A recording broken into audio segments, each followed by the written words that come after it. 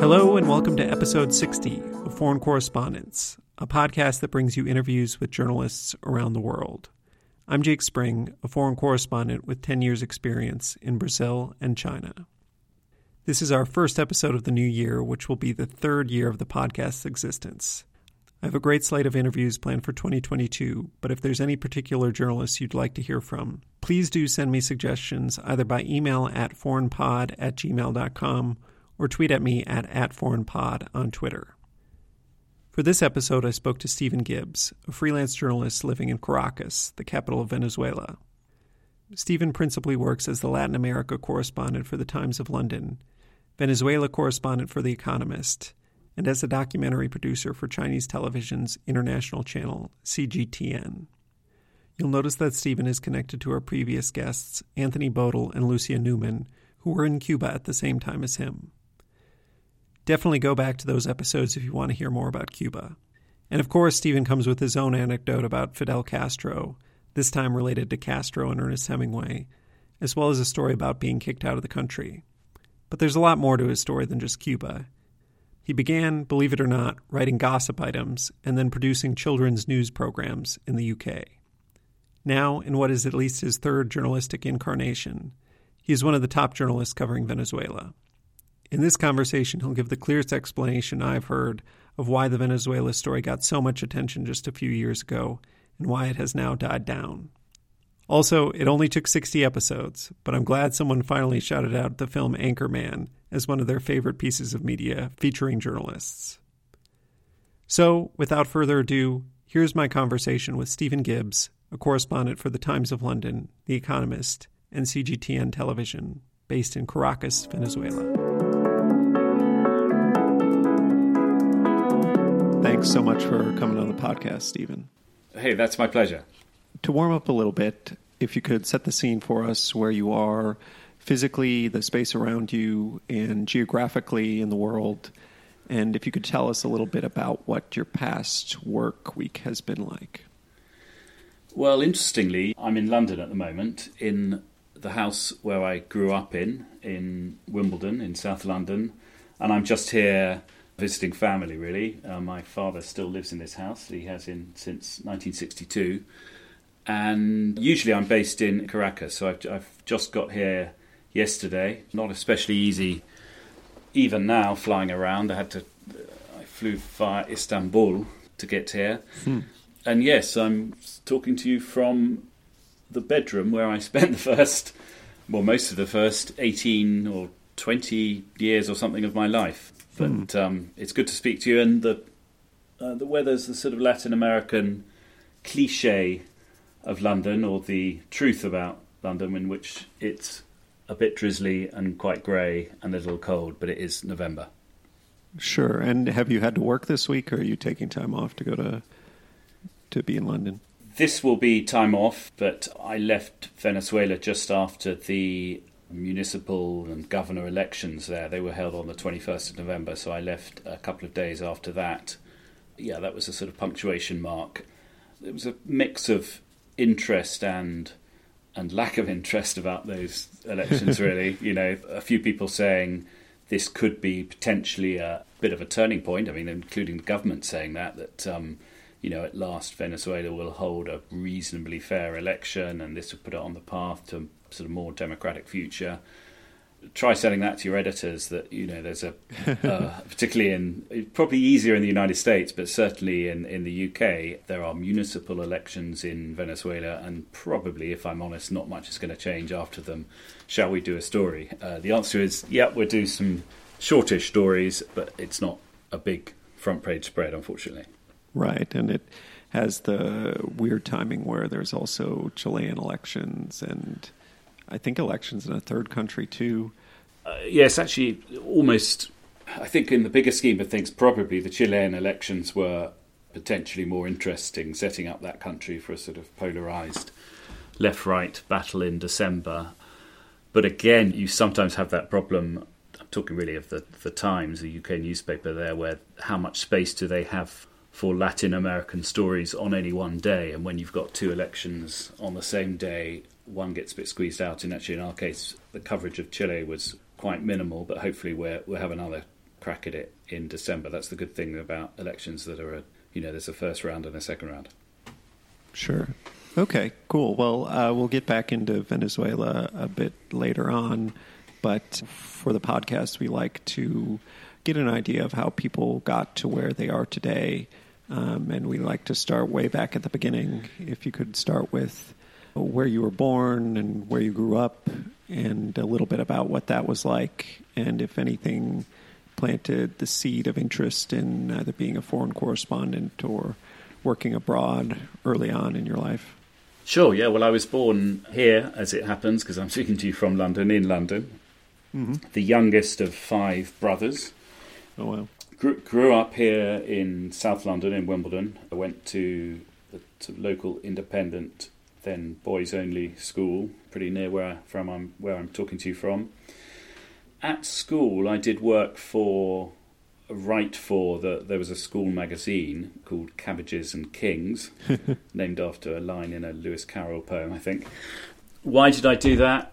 It was mainly to get out of the alternative. It was sort of quite an old-fashioned school in a way, or maybe quite typical in those days, where one option or one thing most people had to do, I think once a week, was join something called the CCF, which was a sort of boys' mini army to prepare you for a possible military career. And I didn't really fancy that, not for any reason more than I thought, it's a bit silly parading in the freezing cold for hours on end.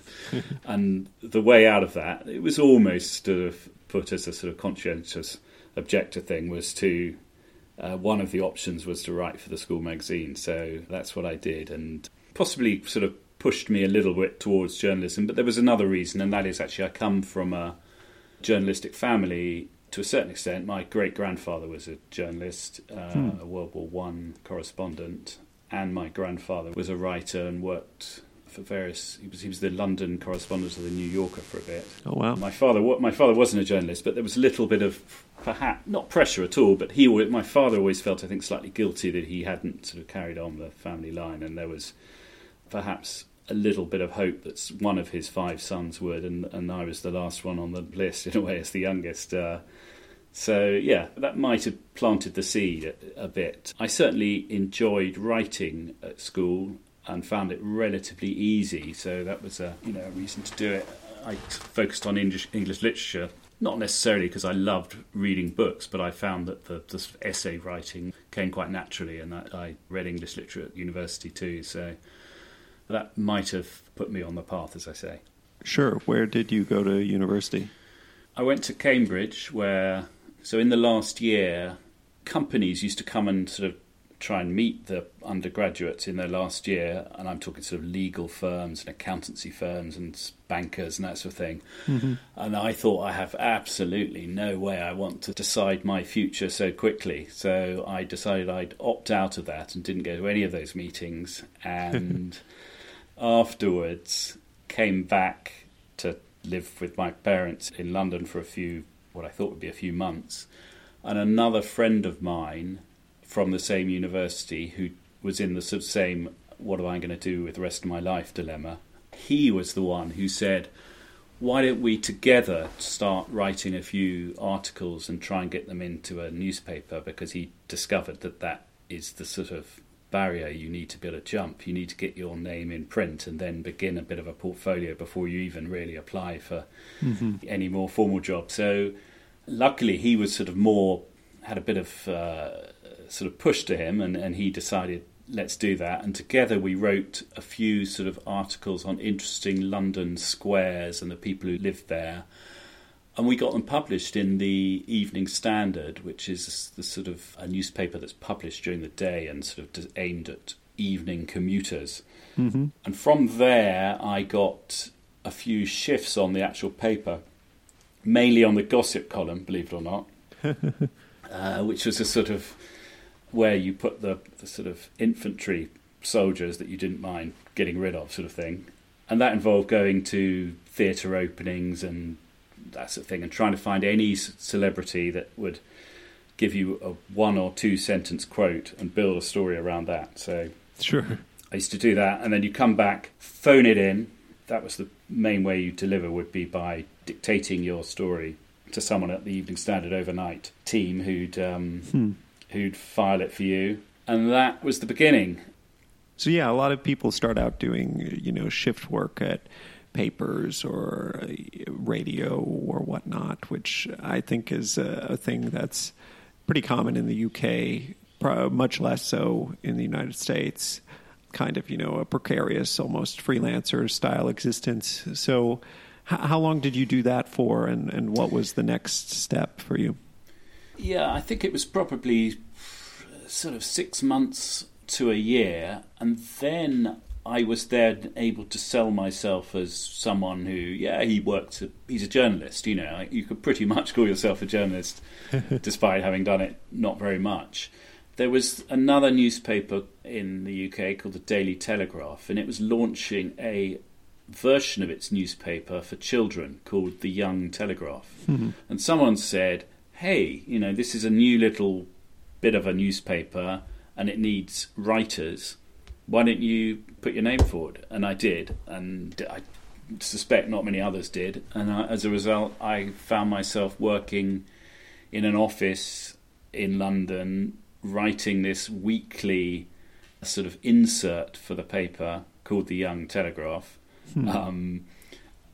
Very simple journalism in many ways, but a really good way to see how the layout is done and the process. It was like kind of work experience, but, a bit closer to the actual thing being produced every week. And it actually gave me a very good opportunity, because I then used to go to press conferences aimed at children's news and children's TV and that sort of thing. And at one of those, I met a bunch of people from the BBC that worked for a programme called Newsround, which was a children's daily news bulletin that everyone who's sort of British would have heard of, something we sort of grew up with and joked about, etc. And I said to them, I don't know much about the BBC, but I'd love to see how it works or whatever. And right place at the right time, the guy said, well, we do have opportunities for work experience over the summer, a couple of weeks. You're welcome to come in for a week or whatever. So I did.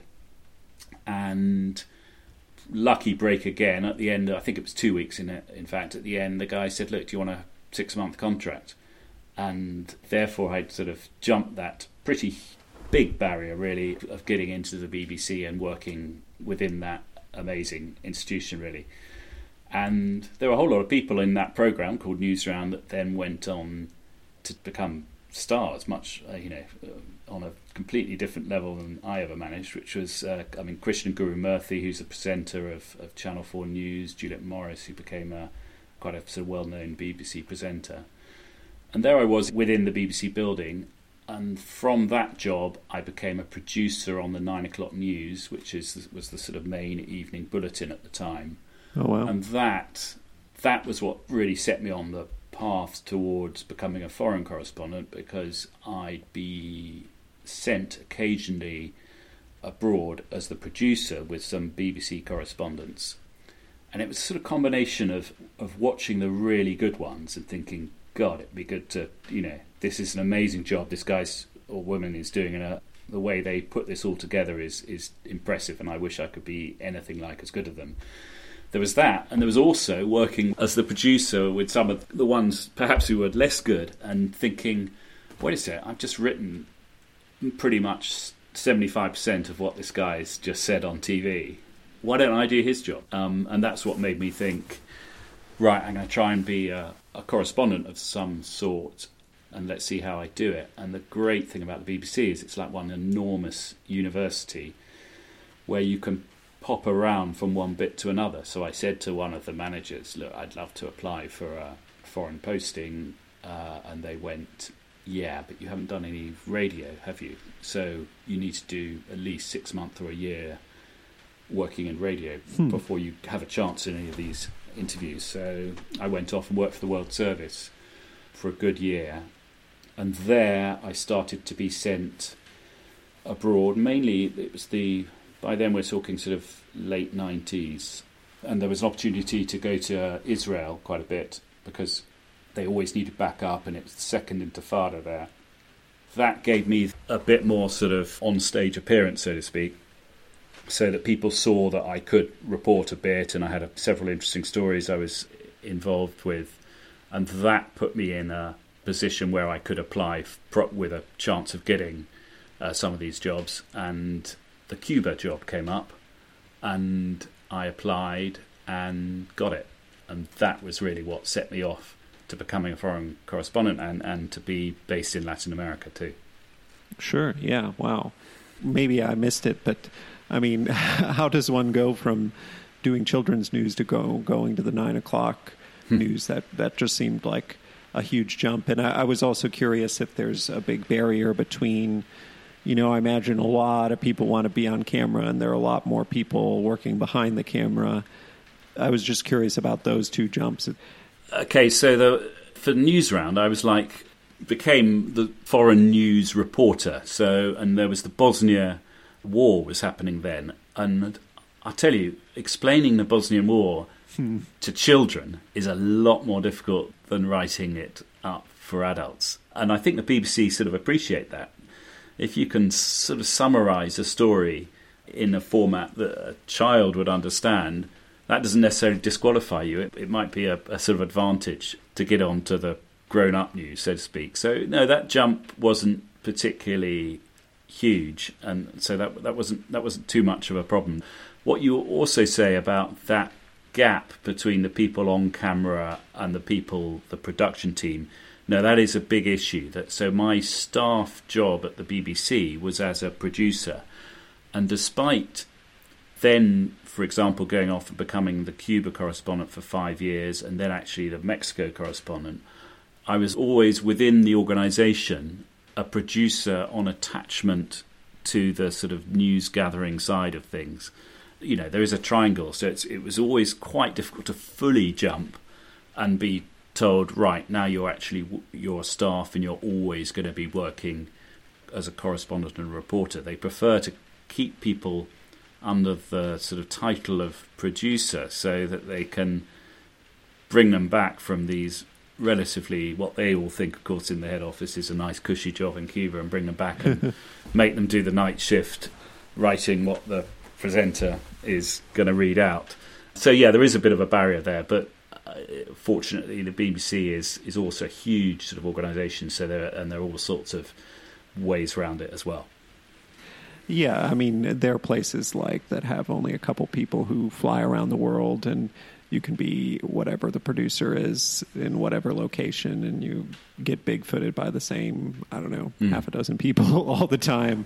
Yeah. And you see that in American television news, too. Like, somebody will be the chief foreign correspondent, and they'll literally fly wherever. Like, they're not specialized in any way. Yes. And they'll just be the person being put on camera whom might or might not actually know much about whatever place they've flown to. Yeah, that said, though, I mean, I've been big-footed many, many times throughout my career, and I know it's a big issue, but I honestly have never really minded it. Most cases, it's someone who's really experienced coming in, and it's sort of privileged to be up close and see how they do it, sort of thing. So and also, it's a career suicide to make a big complaint about it either. So sure. I've never really had a huge problem with that. I suppose the only issue is as you get older is and unfortunately I left the BBC, so it didn't really necessarily become an issue, but I think that is more of an issue if you're the old hand who's been in Kabul for 20 years and then someone 15 years younger comes in and starts telling the world what you've just told them 5 minutes before over a cup of tea. Of course that's a bit annoying, and does happen. Right, yeah. Okay. So you get sent to Cuba. I mean, was that seen as a plum assignment at the time, or how was it viewed?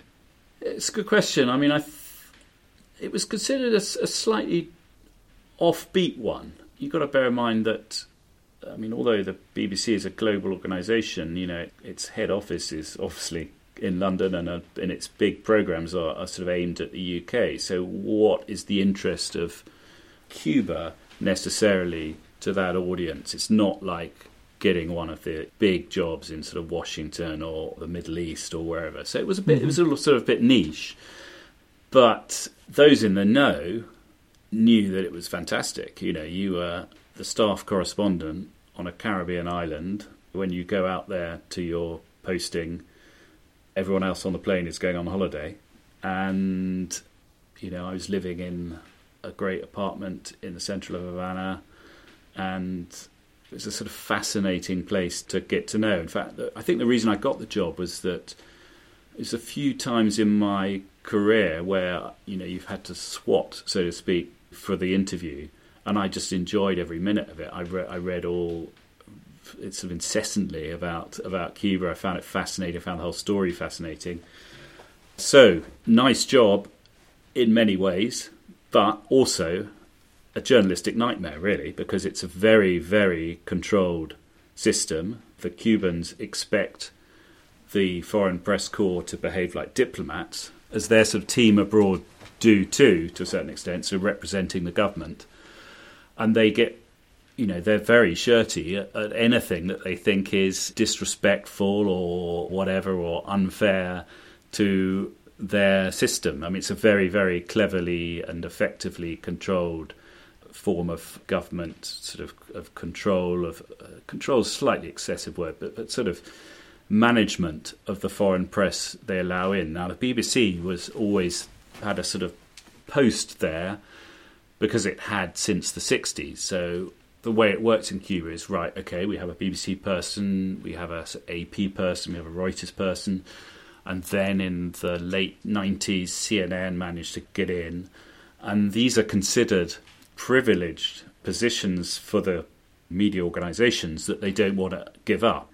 So that was made clear to the BBC and to CNN. Look, you know, you're very lucky. You have a competitive advantage as well, that Bloomberg aren't here, or the other new kids on the block couldn't get a permanent representative there. So right. That's why the BBC sort of hung on to it.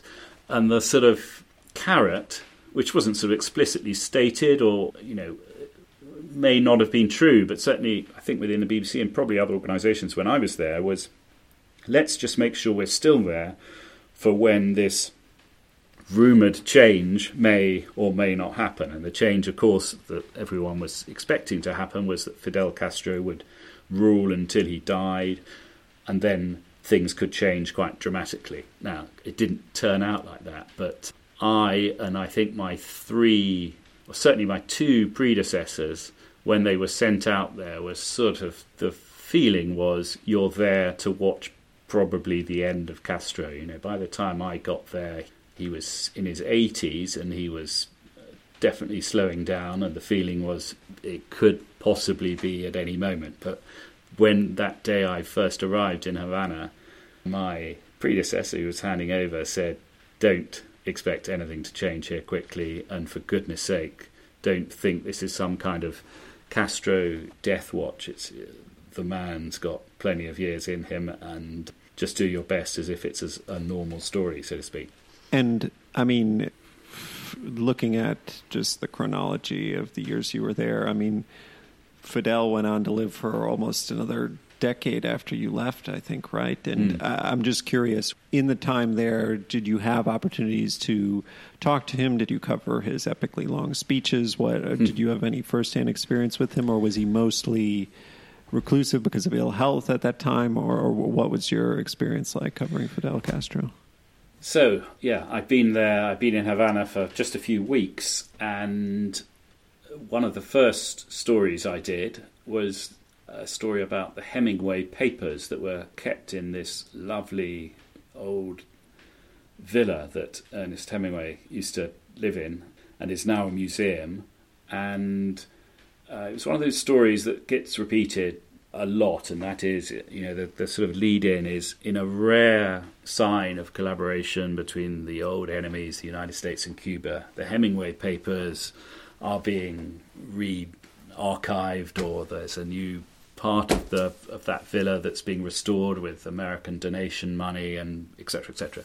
Mm-hmm. There was one of these events which included, at least I think one of the Hemingway grandchildren was there, and a few American academics, and I went along, and I seem to remember the BBC saying it might be a story, might not, but, you know, off you go, and I was very happy to do so. And we were standing around the half-empty swimming pool where Ava Gardner supposedly once swam naked, or probably more than once, in this sort of romantic setting, just talking to these academics about, building an air-conditioned place to keep the papers or something like that.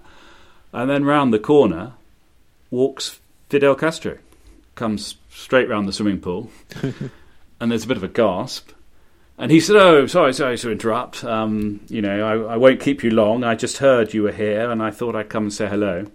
And he came and stood next to, I think it might have been, I should remember, I think it might have been a Hemingway grandchild who's an actress too. And he took a shine to her, of course, immediately, put his arm around her, and then gave what he said would be just a few words. And it wasn't too bad. It was probably about 45 minutes or an hour. I mean, sort of inappropriate, really, but nevertheless. And he told, by this stage, I'll tell you later, one of the things I noticed about Fidel Castro was he was losing it to a certain extent. He wasn't anything the sort of orator he once was. Sure. But there he gave a rather charming little speech, to be quite honest, about his relationship with Hemingway, which has always been a slight mystery. What did Hemingway think of the revolution, etc., etc.? Why did he leave before he went and he committed suicide? Mm-hmm. And one of the things Castro said was, you know what? When you're a young man, as he, of course, was in the 60s, you just think everyone's going to live forever. And I wish I'd got to know Hemingway a lot better. And I didn't have a chance. We only met just a couple of times or something, and I didn't know much about this great writer, and I rather wish I had. And it seemed to come from the heart, actually. It seemed a genuine recollection. And meeting and sort of being next to him, I wasn't at all. I sort of knew about him, about Castro, and I wasn't at all in awe of him, really. But it was more like kind of meeting a film star, that sort of feeling of someone who's so recognisable that it's rather odd, and you've sort of seen so much, and then when you're physically standing next to him, you think, goodness me, that's actually the same person that we've read and seen and all the rest of it about. So that was the first of a few meetings. And I know Anthony Bodell mentioned this too. He had the same regret. I never managed to do a proper sit-down interview with Fidel Castro because it was kind of impossible, really, in those days. My excuse would be he wasn't really talking to the British media. If he was going to do a proper interview, he'd do it with Barbara Walters and, get on the US networks, because that was the relationship he really cared about. But no, the beginning of a fascinating 5 years in Havana. And I'm trying to remember I talked to Lucia Newman and Anthony Bodell, both did time in Cuba. And same time as me, yeah. Same time as you. Yeah. And I seem to remember one or both of them were kind of left on not the best terms with the Cuban government. I think one of them was basically, asked to leave. I'm trying to remember who it was. Or they wouldn't renew their visa or something like that. That was Anthony. Yeah. How does it go for you? Is it a? Even worse, actually. So really difficult place, as others would have told you. You're being spied on. This incredibly sensitive government, just constantly sending messages that we're watching you. Be careful, and we take serious offence at certain types of reporting, or if we think you're being rude about Cuba, we can make things very difficult and we can possibly throw you out, sort of thing. So that was all made quite clear, and there's a dance that you have to play with the Foreign Ministry Authority called the CPI, just to make sure you continue to have a acceptable relationship with them, but at the same time do your job as best as possible. Then in 2006, Fidel got taken seriously ill. He almost died, diverticulitis, a rupture in his intestine. I think most people would now agree he probably made matters worse by micromanaging it, directing the surgery he had immediately afterwards, which went wrong. It really, really set him back. And then a foreign surgeon, I think, in the end, saved his life for another decade, as it happens. But that was really the beginning of the end of him. He retired and his brother took over in 2006 and then formally took over in 2008. 2006, when that happened, it was a very, very dramatic time. We didn't know whether Fidel was dead. There were plenty of suspicions, and it was completely possible that he was, and this was being hushed up. We didn't know if he'd come back, and all of these questions were not just, of course, being asked by the foreign correspondents, but by the Cuban people. It was an extraordinary time. What had happened to this man who had cast a spell over the country and seemed to have disappeared for a bit. And together with Gary Marks, who was the correspondent from the Chicago Tribune, who was a friend of mine, and we used to work together a little bit because we were non-competitors, so we could go. I was mainly doing TV and radio, and so we could sort of go and do the same story and or talk to each other a bit about how we were covering stuff quite openly and without keeping secrets, as sometimes you do for professional reasons.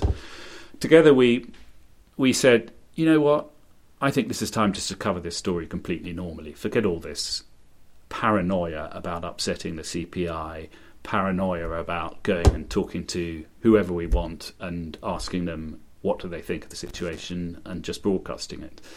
So in those dramatic weeks, I went out onto the streets of Havana and on radio said to people, right, this is a potential moment for change, or we don't know what's happening. What do you want? And a lot of people, of course, said, I think this country needs to change. I think Fidel has been this or that, but, we would like maybe a different beginning for this country. Lots of others, of course, said were highly emotional and were convinced that Fidel would be back and rule for another 80 years. But there were several sort of shades of opinion.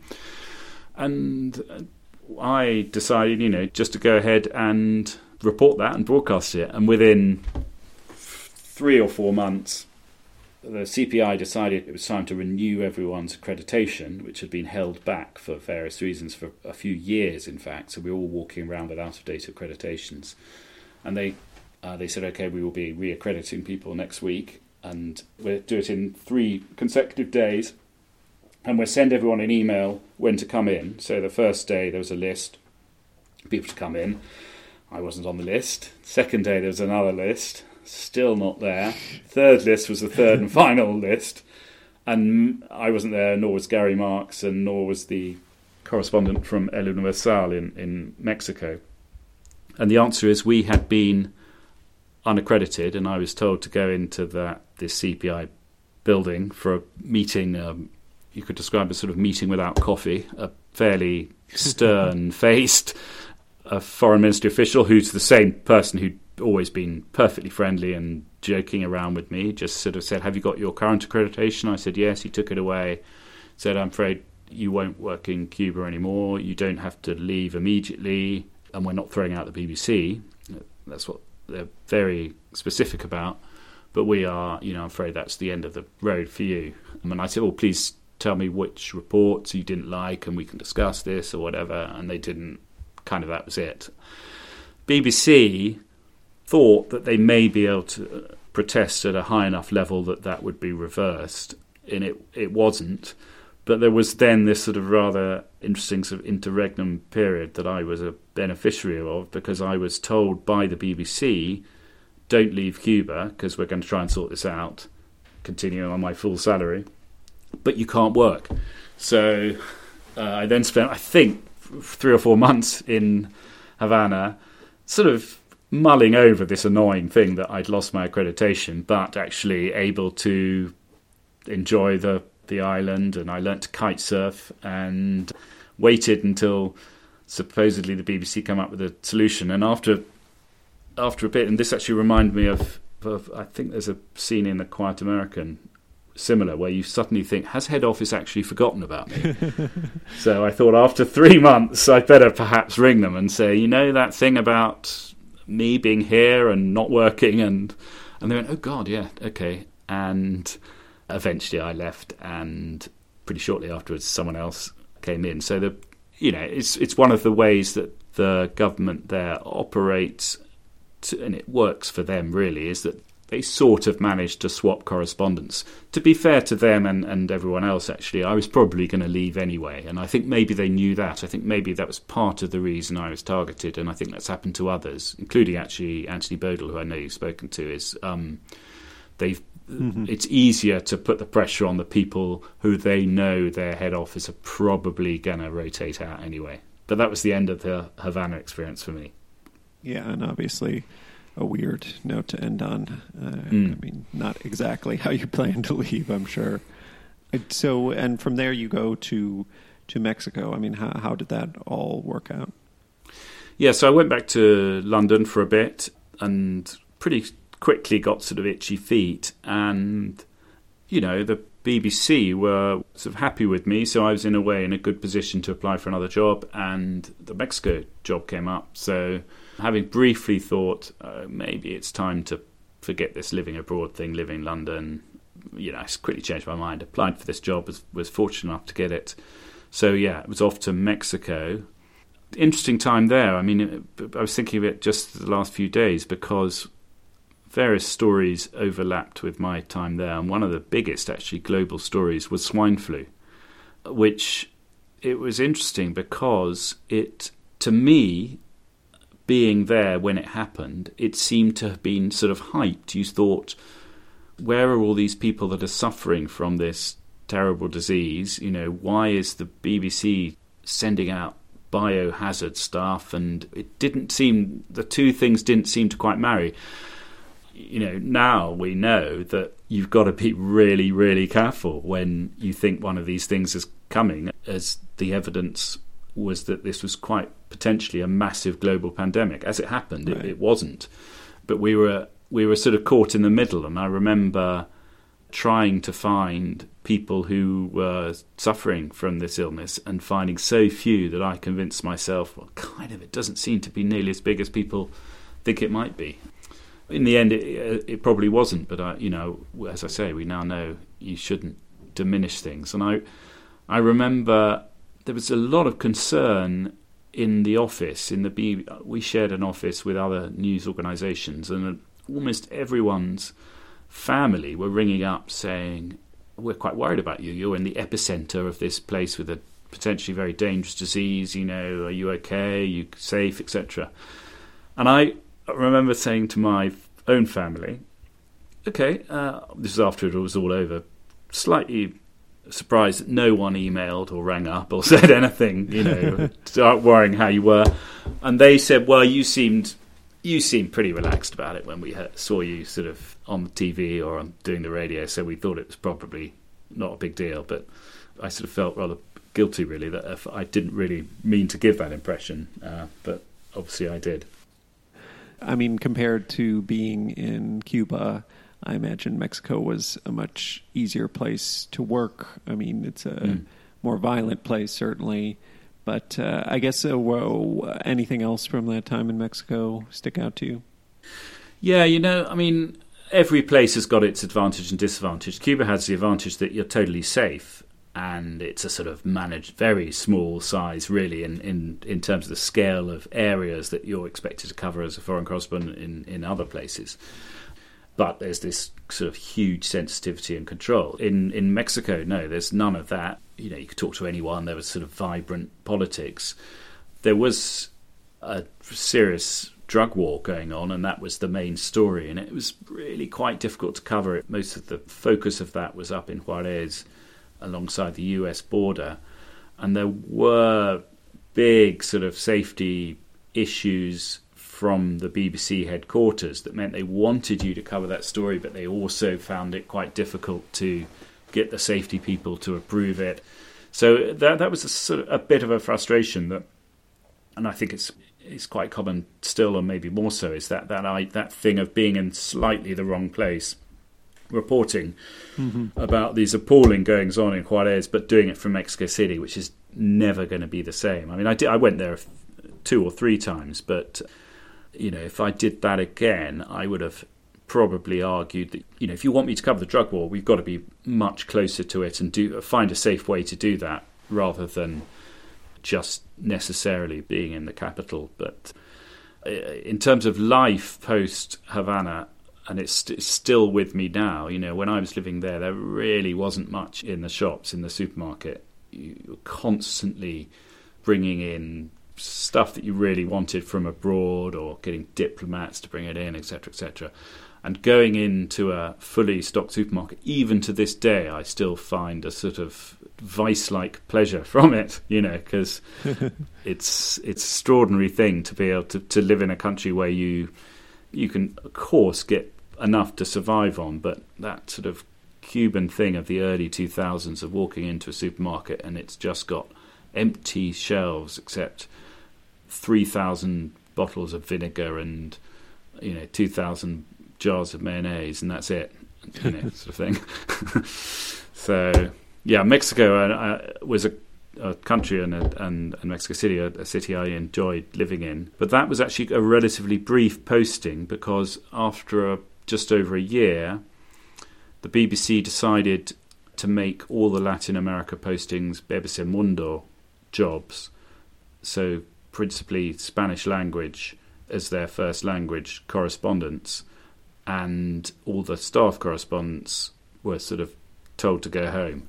So it was actually in many ways a sensible decision. The idea was, we're coming to the end of the era where you should necessarily fly some British bloke out to live in Mexico City and report on that. Why not have a Chilean or a Brazilian talking about not necessarily their own country but their own region? It was a sort of management plan called Going Global. I actually think it made total sense, but it did mean I was quite quickly, or my posting there was shorter than expected. So I went back to London, and then at the same time, the BBC starts offering packages, like voluntary redundancy packages, which were, and it still happens to this day, you sort of think, if I don't take this now, I might regret it. So I took it and thought, with this chunk of money, I can set off this illustrious freelance career. Within 6 months, of course, I spent the money. But no, that was my sort of route out. And then I went freelance, and the first place I went after that was Brazil. Okay, interesting. I didn't know you had come through Brazil. I mean, you obviously spoke Spanish by this point, and that is kind of a left turn or right turn or whatever the phrase is, like to then go to a Portuguese-speaking country. Why'd you do that? Yeah, I mean, the language is, I actually think there are, some people say that learning Portuguese when you speak Spanish is actually almost more difficult than starting from scratch, because you have that constant confusion of where you are.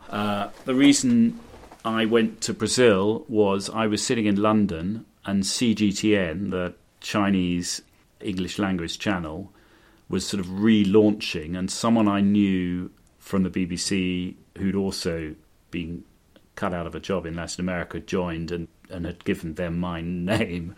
They called up and said, look, if you want to go back to Latin America, if you base yourself in Brazil, you can pitch documentaries or features. We have a huge appetite. So I thought that's a good cushion to start with. And so that's why I went off to Sao Paulo. And first I had to find a camera crew and the rest of it. And it was a sort of amazing change from the BBC that I would say pitch, why don't we go to Easter Island, and obviously not part of Brazil and not really anywhere near Brazil, and do a documentary about it opening up to tourism to a greater extent. And they said, fine. So off we go for 2 weeks. That was a good reason to be there. And, Brazil is obviously an incredibly important part of the regional story. So I'm very glad I spent about 2.5 years there, lived in Sao Paulo and in Rio, travelled quite extensively around Brazil. During that time, I also visited Venezuela in 2012 and 2013 for the final election campaign of Hugo Chavez in 2012, and then his death in 2013. And that's what piqued my interest in Venezuela, as well as the Cuba background. It was interesting to see the sort of, to a certain extent, an attempt to do a Cuba in a different country. I know there are huge differences, but some people within the Venezuelan government were hoping to copy to a certain extent some of the Cuban things. So visiting Venezuela made me think this is a really interesting story. And then there was an opportunity to move there in 2015, which I did, and at the same time, I took up the job for the Times, the London Times, as covering the whole of Latin America for them. And initially we thought, Venezuela, without Hugo Chavez, is this a big story? There's a whole sort of group of journalists that have thrived under the Hugo Chavez story. That it's like Cuba. There's nothing to push the global interest in a story than a really charismatic leader, which Castro, of course, was, as was Chavez. Now, without him, there was a feeling of, how interesting is Venezuela? I said, unfortunately, it's interesting for another way, and that is its demise. So I stayed there. There was a plan, actually, to move to Mexico City, but I decided, I and the Times decided to stay in Venezuela. And very glad I did, because, therefore I've witnessed this amazing, sad and desperate and appalling, really, collapse of a country, but a fascinating story to tell and an important story to tell. 20% of the population has emigrated. You've seen this extraordinary middle-class collapse, which has been resonant for people all over the world, because these are teachers and doctors and people that would normally be having a life that was relevant and would resonate with, say, middle-class readers of a British newspaper or television viewers or whatever, and how that all changed so dramatically. And I'm still there. Yeah, wow. Where to start with that? I guess I'm curious, since you're now working for, at that time when you're there already, you're working for the Times of London, you're working for CGTN, and now you're also doing work for The Economist. So something big happens in Venezuela. Who do you turn to first, or are you writing something for the Times of London while you're also filming something for CGTN, and then at the end of the week you write something up for The Economist? When the story's sort of bubbling along, 3 is fine. 3 outlets is fine. When it's big, it's pretty difficult to manage, and you think you've got one too many. They've all been completely understanding, to be quite honest, and fair, and I've done my best. But 2017, 2018, I was doing extraordinarily long days for weeks on end. You become a bit of a machine in a way. Fortunately, there are different deadlines, different requirements, etc., etc. So it was, we just managed to get away with it, really. But I do envy some of my colleagues where, you just have one direct line editor, one publication, a sort of simpler setup, because freelance life is often difficult to get enough work, but when there's too much work, it's also really tough, because when does the day stop, when does it start, all the rest of it. But as it happened, the story got really, really exciting. 2017, 2018, 2019, there was the key ingredients of global interest in a story is conflict, basically, and that idea that this country could go one way or the other. It could, Maduro could fall. That's what people felt. I mean, we tried to say that it was not as likely as it might seem. Constant question is, how can this possibly go on? The answer is, look at Cuba, look at all sorts of different countries. It's not a question purely of the popularity of the leader or the popularity of the opposition. There are a whole lot of factors that enable governments to stay in power, and do not for any moment dismiss Maduro as some kind of idiot. He's absolutely not, and anyone who knows him or who's, I've frankly been close to him, just seen him operate. The image he gives, perhaps deliberately or perhaps accidentally, we're not quite sure, of this sort of buffoon, sometimes it's an act. The guy's a brilliant manager of a really impossible situation. Brilliant in terms of surviving that situation, not necessarily in terms of making a better place for Venezuelans to live in. But so anyway, there was this drama of it could go either way. And then since, mid-2019, or certainly end of 2019, 2020, it became pretty clear that, there's not going to be a radical change in that government soon. And therefore, actually, the interest diminishes quite a lot. It's still a very, very, as you know, important regional story. And let's see how it turns out. But fortunately, in a way, in terms of workload, no, it's a bit more manageable than it was in the heady days of early 2019. Right, yeah, and the protests and, a lot of violence in the streets. How did you handle, I guess, just even more generally covering, the violence, the riots and things like that were happening? I mean, you saw a lot of dramatic images of hurt protesters and things like that. I mean, it's always kind of a push and pull, but how in the middle of it do you get, and how much do you keep your distance? Yeah, I mean, the protests were sort of quite formulaic in a funny way. When you'd seen one, you knew where the danger was and where the sort of safety or safe viewpoint was.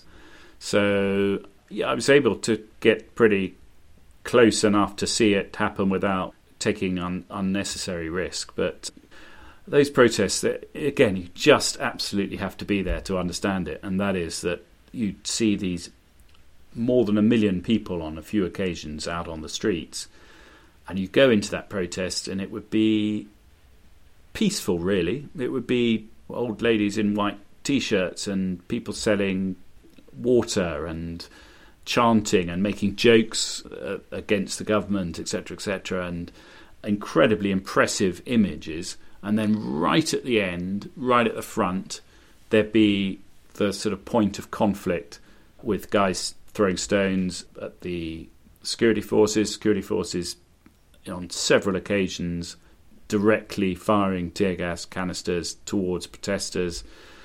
Those were the images, of course, that always made it onto the front page of the paper, but the bigger sort of picture was more complicated, and it showed there was a big feeling of just, can we get enough people out in the streets and that will somehow change it? But actually, they got these big numbers, but they never got the absolutely sort of catastrophic numbers for the government that you need. You need the people from the barrios to come down in huge numbers and just say we've had enough. And if they'd done that, I think there would have been change. But it was difficult. It was a sort of just what we used to say amongst some of the correspondents there is if this had been Egypt or somewhere like that, these 1 million people on the streets, they would have all just been angry, and it would have been impossible for the government to stop them going where they want to go and all the rest of it. But this was this sort of mix of a general sort of outpouring of, no, we want a more democratic country, we want to get rid of Maduro, but a limitation on how much people were totally understandably prepared to put themselves at risk, and how good the government was at stopping it from getting out of control. So no, extraordinary moments at times. And then what happened, and it becomes really noticeable living there, is it failed, and the Guaido project failed, and as a result, a whole lot of people that you saw at the front of those protests, the sort of young, angry youth, have left. So in Caracas, you just see people, the majority of the people are under 16 or over 45. You're not going to get a sort of social uprising and a change of the politics of the country unless you have that big number of people of the right age. If you want to do an uprising, we'll do it. So what a change. I mean, what the attraction for me for Venezuela when I first went there in 2012, 2013, actually in contrast to Brazil at the time, because I was in Brazil under Dilma, when it was sort of soft, a less exciting time for politics then, in a way. You go to Venezuela and everyone has a very strong political opinion, and that's I thought, what a great place to work. You just, if you want to go and get a vox pop, you just walk out of your house a few blocks and you can get actually quite an intelligent and opinionated discussion of the future of this country. If I go out there now, politics is almost a dirty word. People are sick of the opposition, they're sick of the government. There's another sort of extraordinary twist to it, and that is particularly the sort of bubble of Caracas has become this. There's this sort of odd mini boom going on, driven by almost no tax, dollarization, remittances coming in, a few people coming back, people who are sanctioned having nowhere else to spend their money. So, people describe it as a sort of perestroika, an economic perestroika going on, and that's sort of another weird fascinating time to be there, but it's not this sense of a country on the brink of change. Right. And at this point, you've been there... Venezuela, kind of 6 years. 6 years. Let's see. Okay. Well, I think that kind of takes us up to present. Yeah, let's plunge on, talk about some stories next. So next up, I like to ask 2 questions about stories you've done over the course of your career, or as is the case in the first one, a story you haven't done. I like to first start with a story that got away, a story you wanted to do but never were able to pull it off for whatever reason. Anything spring to mind? Yeah, I mean, I think the lesson of all of those failures is you've got to grab the opportunity when it comes. Don't think, that's a good story, I might do that in a few months. Right. The one, it absolutely pains me to tell you this story. Probably the best sort of potential scoop and absolute amazing accident of luck and fascinating story was in Cuba. It was just as I was leaving as well, so I was sort of on my way out. But via a friend, I accidentally, genuinely accidentally, we were coming back from the beach, actually, outside Havana. And he said, I've just got to drop something off at this old Australian bloke I know who lives up this hill, and I hope you don't mind. Maybe we'll have a quick cup of coffee with him or something. So I said, yeah, sure. And we go into this sort of bungalow overlooking the sea, and this white-haired, white-bearded man emerges, and he knows my friend, and I'm introduced. And I think, he doesn't sound Australian to me, he sounds American. And my friend was not European, and so he didn't necessarily immediately notice the difference. And we sat down, and I thought, this guy is not who he's pretending to be. He says he's called Robert Hunter. He says he's Australian, and he says he's doing a bit of business here and living with his younger Cuban wife. I've been doing a bit of research into a fugitive from justice called Robert Vesco, who spent a bit of time in Cuba but then sort of disappeared and died. This wasn't Robert Vesco, but this, I was pretty sure, was a guy called Frank Turpel, who was a rogue CIA agent who had this absolutely extraordinary life and career, that he spent a lot of time in the Middle East. He worked a bit for Yasser Arafat. He then went to Uganda. He shipped arms for Idi Amin. He was a wanted man in the United States. There was a sort of documentary I made in the 80s about him called, I think, The World's Most Wanted Man. And then people knew he might have been in Cuba, but everyone had sort of lost track of him. And there he was. And I sort of hinted I knew who he possibly was, and he was getting on at that stage. And I then met him 2 or 3 times afterwards and started discussing about whether he wanted to tell his story. And he was not reluctant. He sort of said he'd think about it, because he was potentially in trouble in Cuba if he did, and actually, of course, potentially I was too. So it was sort of dancing around how we might do about this fact that his story had to a certain extent been told for the first half of his, or the first 2/3 of his life, but there was a whole lot since that was completely fascinating. And eventually we sort of agreed. He said, yeah, talk, next time you come back to Cuba, I would do that. And it was just really difficult. I mean, it was really circumstance. It was, I was unaccredited. I didn't want to sort of put myself in serious risk by reporting something highly sensitive. But I was sort of prepared to do it. But I was in Mexico or Brazil, and I couldn't get back.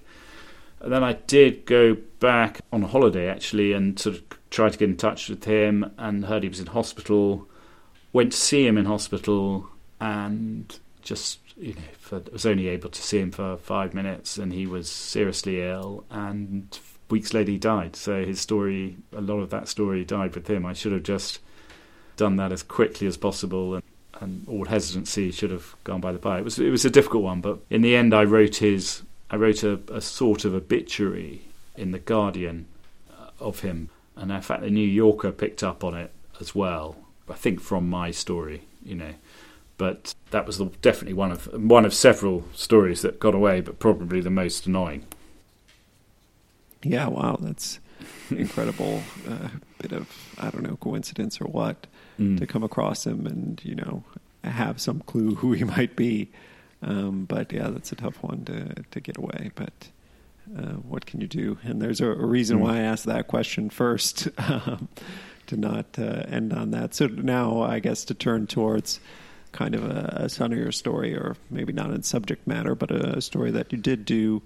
If you could pick a story from any time in your career, tell us a little bit about it, how things kicked off. I mean, if it was a feature, how you got the idea. If it's more of a breaking news saga, that's fine too.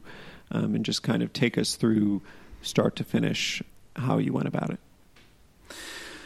I think it goes back. I mean, this isn't to say there haven't been more recent stories, but one that always struck me as amazing when I was there and sort of satisfying when I was doing it was actually back in 2004 when I was sent from Cuba to Haiti because there was a rebellion going on against Aristide, and it looked like his political future was in serious trouble. And it sort of sticks out in many ways.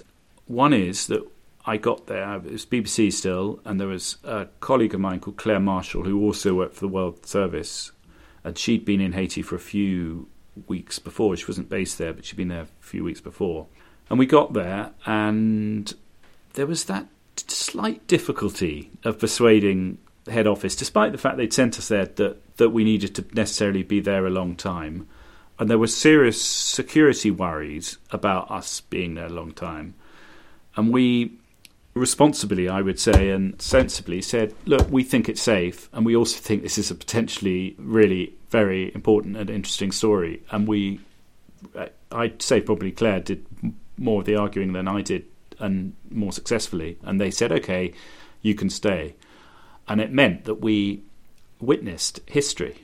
A lot of people had left. All the sort of big networks had sort of left in these final days of Aristide, as it wasn't quite clear what was going to happen, and their security people were saying, oh my God, we can't necessarily protect you properly, etc.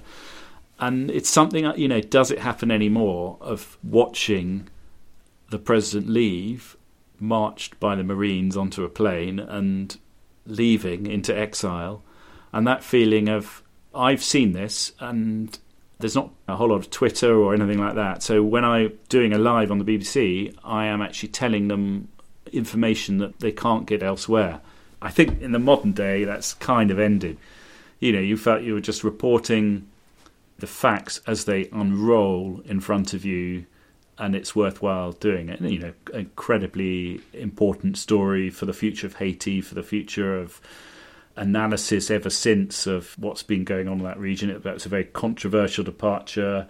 Still, the arguments go on about how much the US was involved. In fact, a lot of, even I think last week, someone on a WhatsApp group I was in was complaining about the coverage of Haiti in 2004, and it was nice to be able to say, look, man, I actually was there. I can tell you what we saw, and what you might have read in your magazine or whatever by someone who wasn't there is not necessarily doesn't marry with the facts. So I think that's been all of the satisfying stories that I look back on, is sort of being there and having an opportunity to see things or talk to people who then become really important. So if you spare me another couple of examples.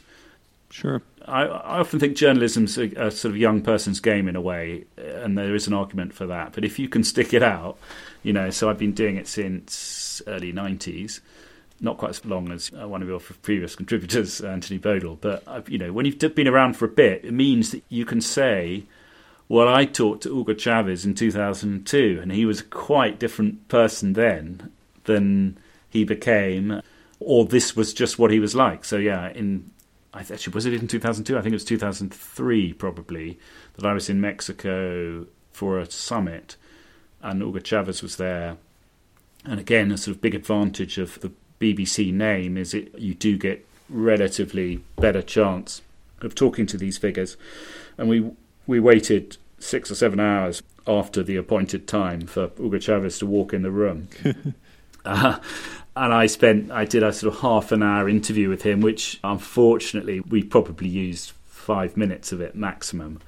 But what that interview gave me was just an opportunity to be in a room with this historical figure and therefore understand a bit of the myth and the rest of it. And it was striking, the guy, incredibly charming, a brilliant, surrounded by sort of generals and like Mexican army people, Venezuelan army people, his sort of team of glamorous assistants and all the rest of it.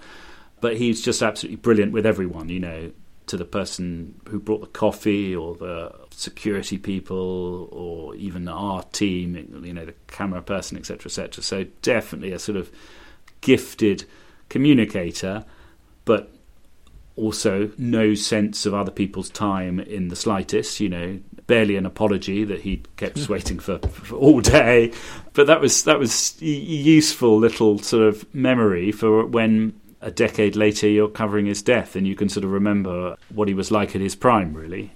Also, I spoke to Bolsonaro before he was just about to become a candidate for the 2018 election. And again, really difficult to get a sit-down interview with him now, but I was able to sit down with him for 45 minutes and fascinating, completely not what I expected.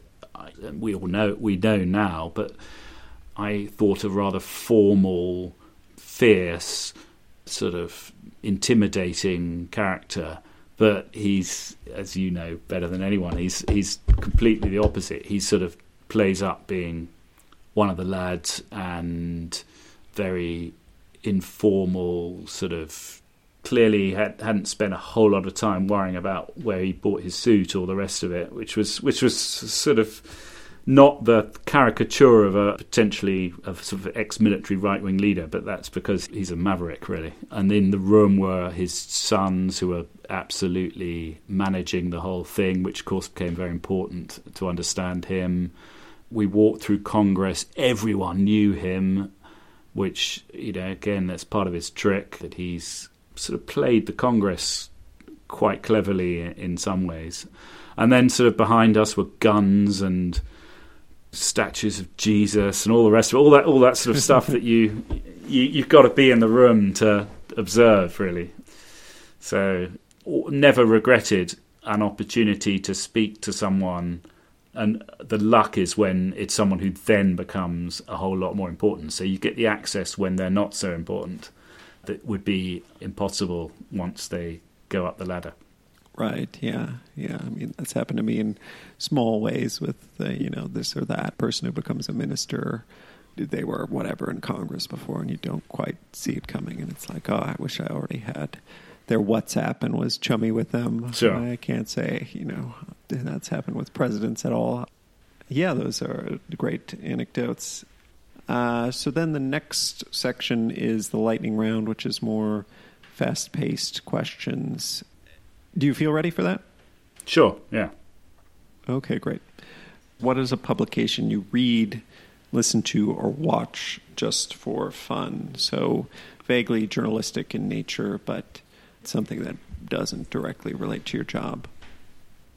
There's a weekly publication in the UK called Private Eye, which is a sort of satirical magazine, would be one way. It's not glossy at all, but it's sort of required, particularly if you're reporting on the UK, which I'm not really, but it's very useful for that. It has the sort of inside scoop of the politics and the journalism and the media and the rest of it. But it also often is found to have reported stuff years before others on sort of important scandals and that sort of thing. So I subscribe to that. Then the next question is, what is the best journalistic article, piece, or, again, whatever medium, it doesn't have to be written, but journalistic in nature, that you've consumed lately? Steve Rosenberg's BBC Moscow correspondent interview with Lukashenko. It was just in the last week or so. One of the best interviews I've ever seen, particularly because I know just how difficult it is to tease anything out of these authoritarian characters and not get annoyed and not be thrown out. And he did it in fluent Russian, and just got it. I watched with real respect for how he kept his calm and sort of cleverly teased these answers out. None of this sort of gotcha stuff that is a bit too prevalent, I think these days, and kind of doesn't get anywhere, of just a sort of clever way of framing questions. Like I think one of the first ones was, okay, you won 80% of the vote, apparently. So how come you get so many people out on the street protesting against you? I mean, how is that sort of mathematically possible when you've just got 80% of the vote? Surely the majority would be sort of saying they love the president. And it kind of wrong-footed him, but wasn't sort of too offensive, that it was quite revelatory as a result, the interview. And God, if I'd ever had an opportunity to talk to someone like Fidel Castro or Chavez properly, and I mean, both different characters in many ways, but he did a great job of it, and it's anyone listening to this should listen to that. Yeah, I'll check it out. I mean, those high-pressure situations, like, it's kind of an art to hitting it just right, to try to tease information out. Is there any particular subject matter you read into that isn't specifically related to your job? So anything that you kind of geek out about in your spare time? I'm quite interested in classic cars, or certainly old cars. And it's one of the advantages of living in Venezuela is you can drive a clapped-out old Mercedes and you won't have to pay very much to buy it, and it will cost you still not very much to put the fuel in it. So I follow a whole lot of stuff on Instagram and the rest of it on that. There's a YouTube channel called Harry's Garage, which is a sort of a guy who lives on a farm in England and has nice cars and occasionally drives them, down to Morocco or someone like that. So I quite like all of that stuff. The next one is, if you had to trade places with one journalist, living or dead, and you would have their career, who would it be?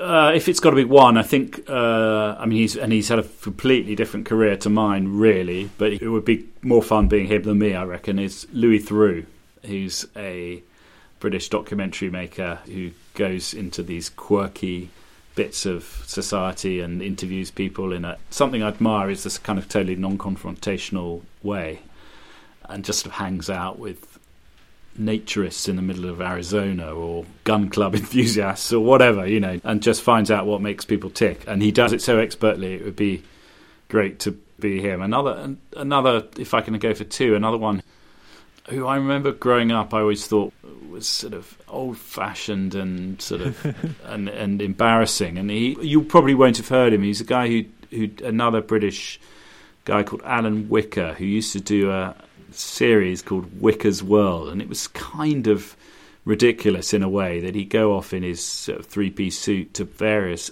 places that most people hadn't heard of, like Paraguay or Haiti, and he'd interview the leaders. So he did on reflection, that's why I'm thinking of him, because I saw it quite recently, brilliant interview with Papa Doc, and he had that style of just going in and talking to the guy if he's just having a chat with him, and not, what is the point of going in and saying you're a cruel, appalling dictator and you've killed a whole... I mean, you make it clear you know that and you say that, but you don't sort of go in aggressively, because the interview won't happen in the first place. But he had a very, very interesting career, again at a time when the world was a bigger place in many ways. So if you got on a plane to Paraguay, you'd be exploring a place that most people really, really knew nothing about. So it's difficult to mimic any of that now when everywhere is online. But there are two people, but definitely Louis Theroux would be great fun to be him.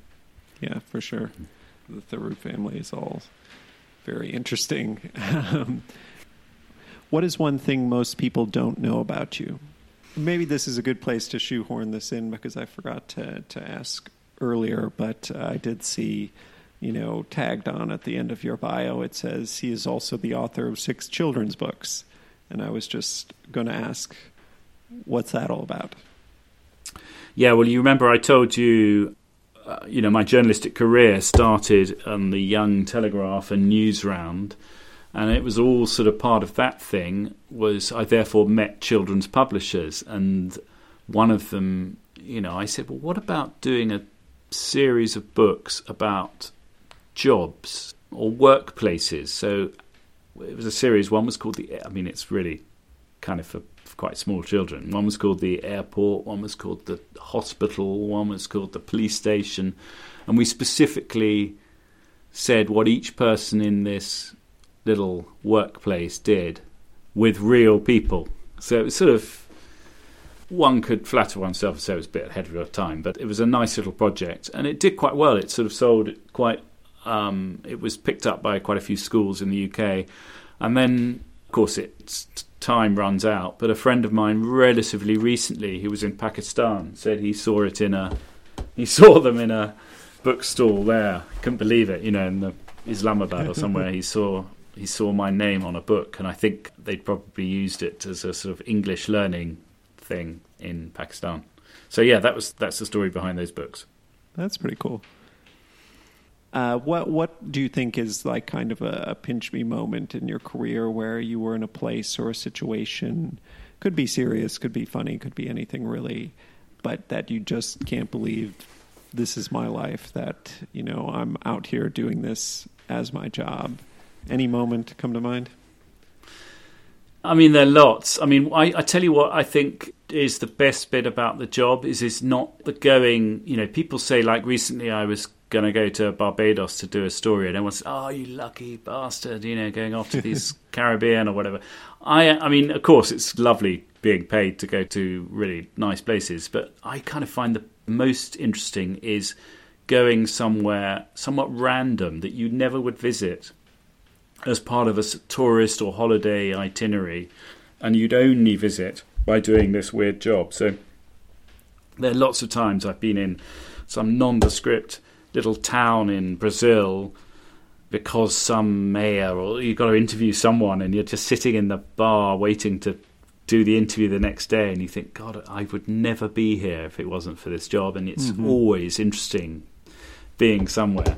But of a sort of pinch me moment, to be honest, there have been lots. I mean, one was going in the Amazon with a sort of eccentric Italian guy who'd bought a boat and sort of fancied himself as the Fitzcarraldo sort of hero, and was doing a portable cinemas to little Amazon villages. So he'd go into these villages where they had never watched a film before, on the big screen.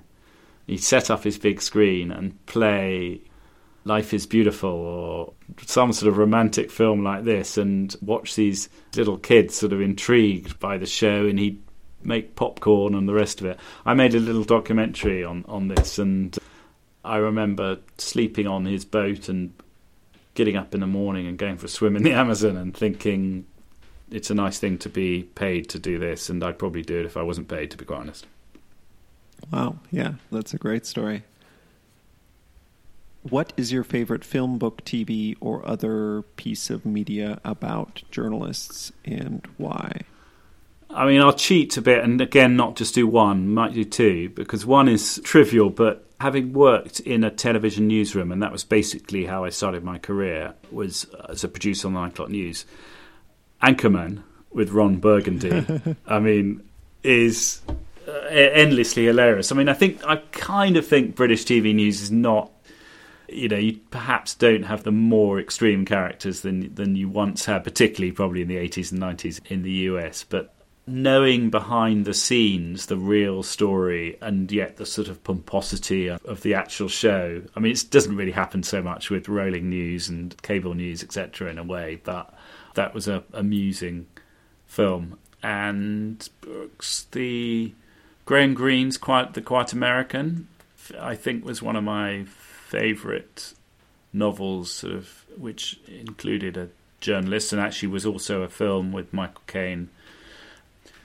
It's in a way a love story, but the beginning of it is quite evocative of life as a foreign correspondent, and it slightly reminded me of Havana, that bit where, you're sort of a long way away from the bosses who have not much idea what's going on, and you sometimes wonder if they've forgotten you or not, and I think Graham Greene captures that really well. Yeah, those are two good ones. I haven't read the Graham Greene one, but I mean, Anchorman certainly I've seen many times. And then the last question is, qualifications aside, if you could not be a journalist, what job would you do? So here I am in London in the same house as my dad, who's now in his 90s, but he remembered when they used to say, what are you going to do? And he said, you know what I really want to do? I want to be ambassador to Moscow. But I want to do it just straight in there, none of the kind of working your way up the ladder. So that apparently was my ambition when I was a teenager. And yeah, I've got lots of friends who are diplomats. I think there are a lot of crossovers with journalism that you end up going to places and you have this sort of access to people through your job, which is a privilege. And you're sort of trying to explain a foreign place to people who aren't necessarily that familiar with it. So yeah, that would be quite fun, of course, and a whole lot more perks than you do as a lowly journalist, and more respect and all the rest of it. But the downside, of course, is you have to sort of behave yourself probably more than we do, which is a bit of a problem. Right. Yeah. You got to follow the rules for 25 years, and then maybe you'll be ambassador, and even then you'll have to follow what the politicians tell you to do. Exactly. But you can have like 7 children in a house with a pool. So exactly. Yeah. Okay, great. Well, yeah, this has been great. So that's all the questions. I'll just wrap up by saying thanks so much for coming on the podcast, Stephen. Hey, it's my pleasure. Thanks for inviting me. That's our show. Thanks for listening to my conversation with Stephen Gibbs, a Venezuela-based journalist for The Times of London, The Economist, and CGTN. I'll post links to some of the things Stephen talked about in the podcast description and also on our show page, foreignpod.podbean.com. If you like this episode of Foreign Correspondence, please subscribe to the show in Apple Podcasts, Stitcher, Spotify, YouTube, or wherever you get your podcasts, and give it a rating. Beyond that, it would be a huge help if you also write out a review saying what you think about the show. It helps get the podcast more attention. Follow or tweet at me on Twitter at @foreignpod. On Facebook, our page is facebook.com/foreignpod. Above all, if you know someone who might like the podcast, please recommend it to them. The show is produced and edited by me. Our music is a track called Love Chances by Mackay Beats. There's more information on that in the podcast description and on our show page. Please look for the next episode to be posted on Sunday, February 6th. Until then, I'm Jake Spring, and this is Foreign Correspondence.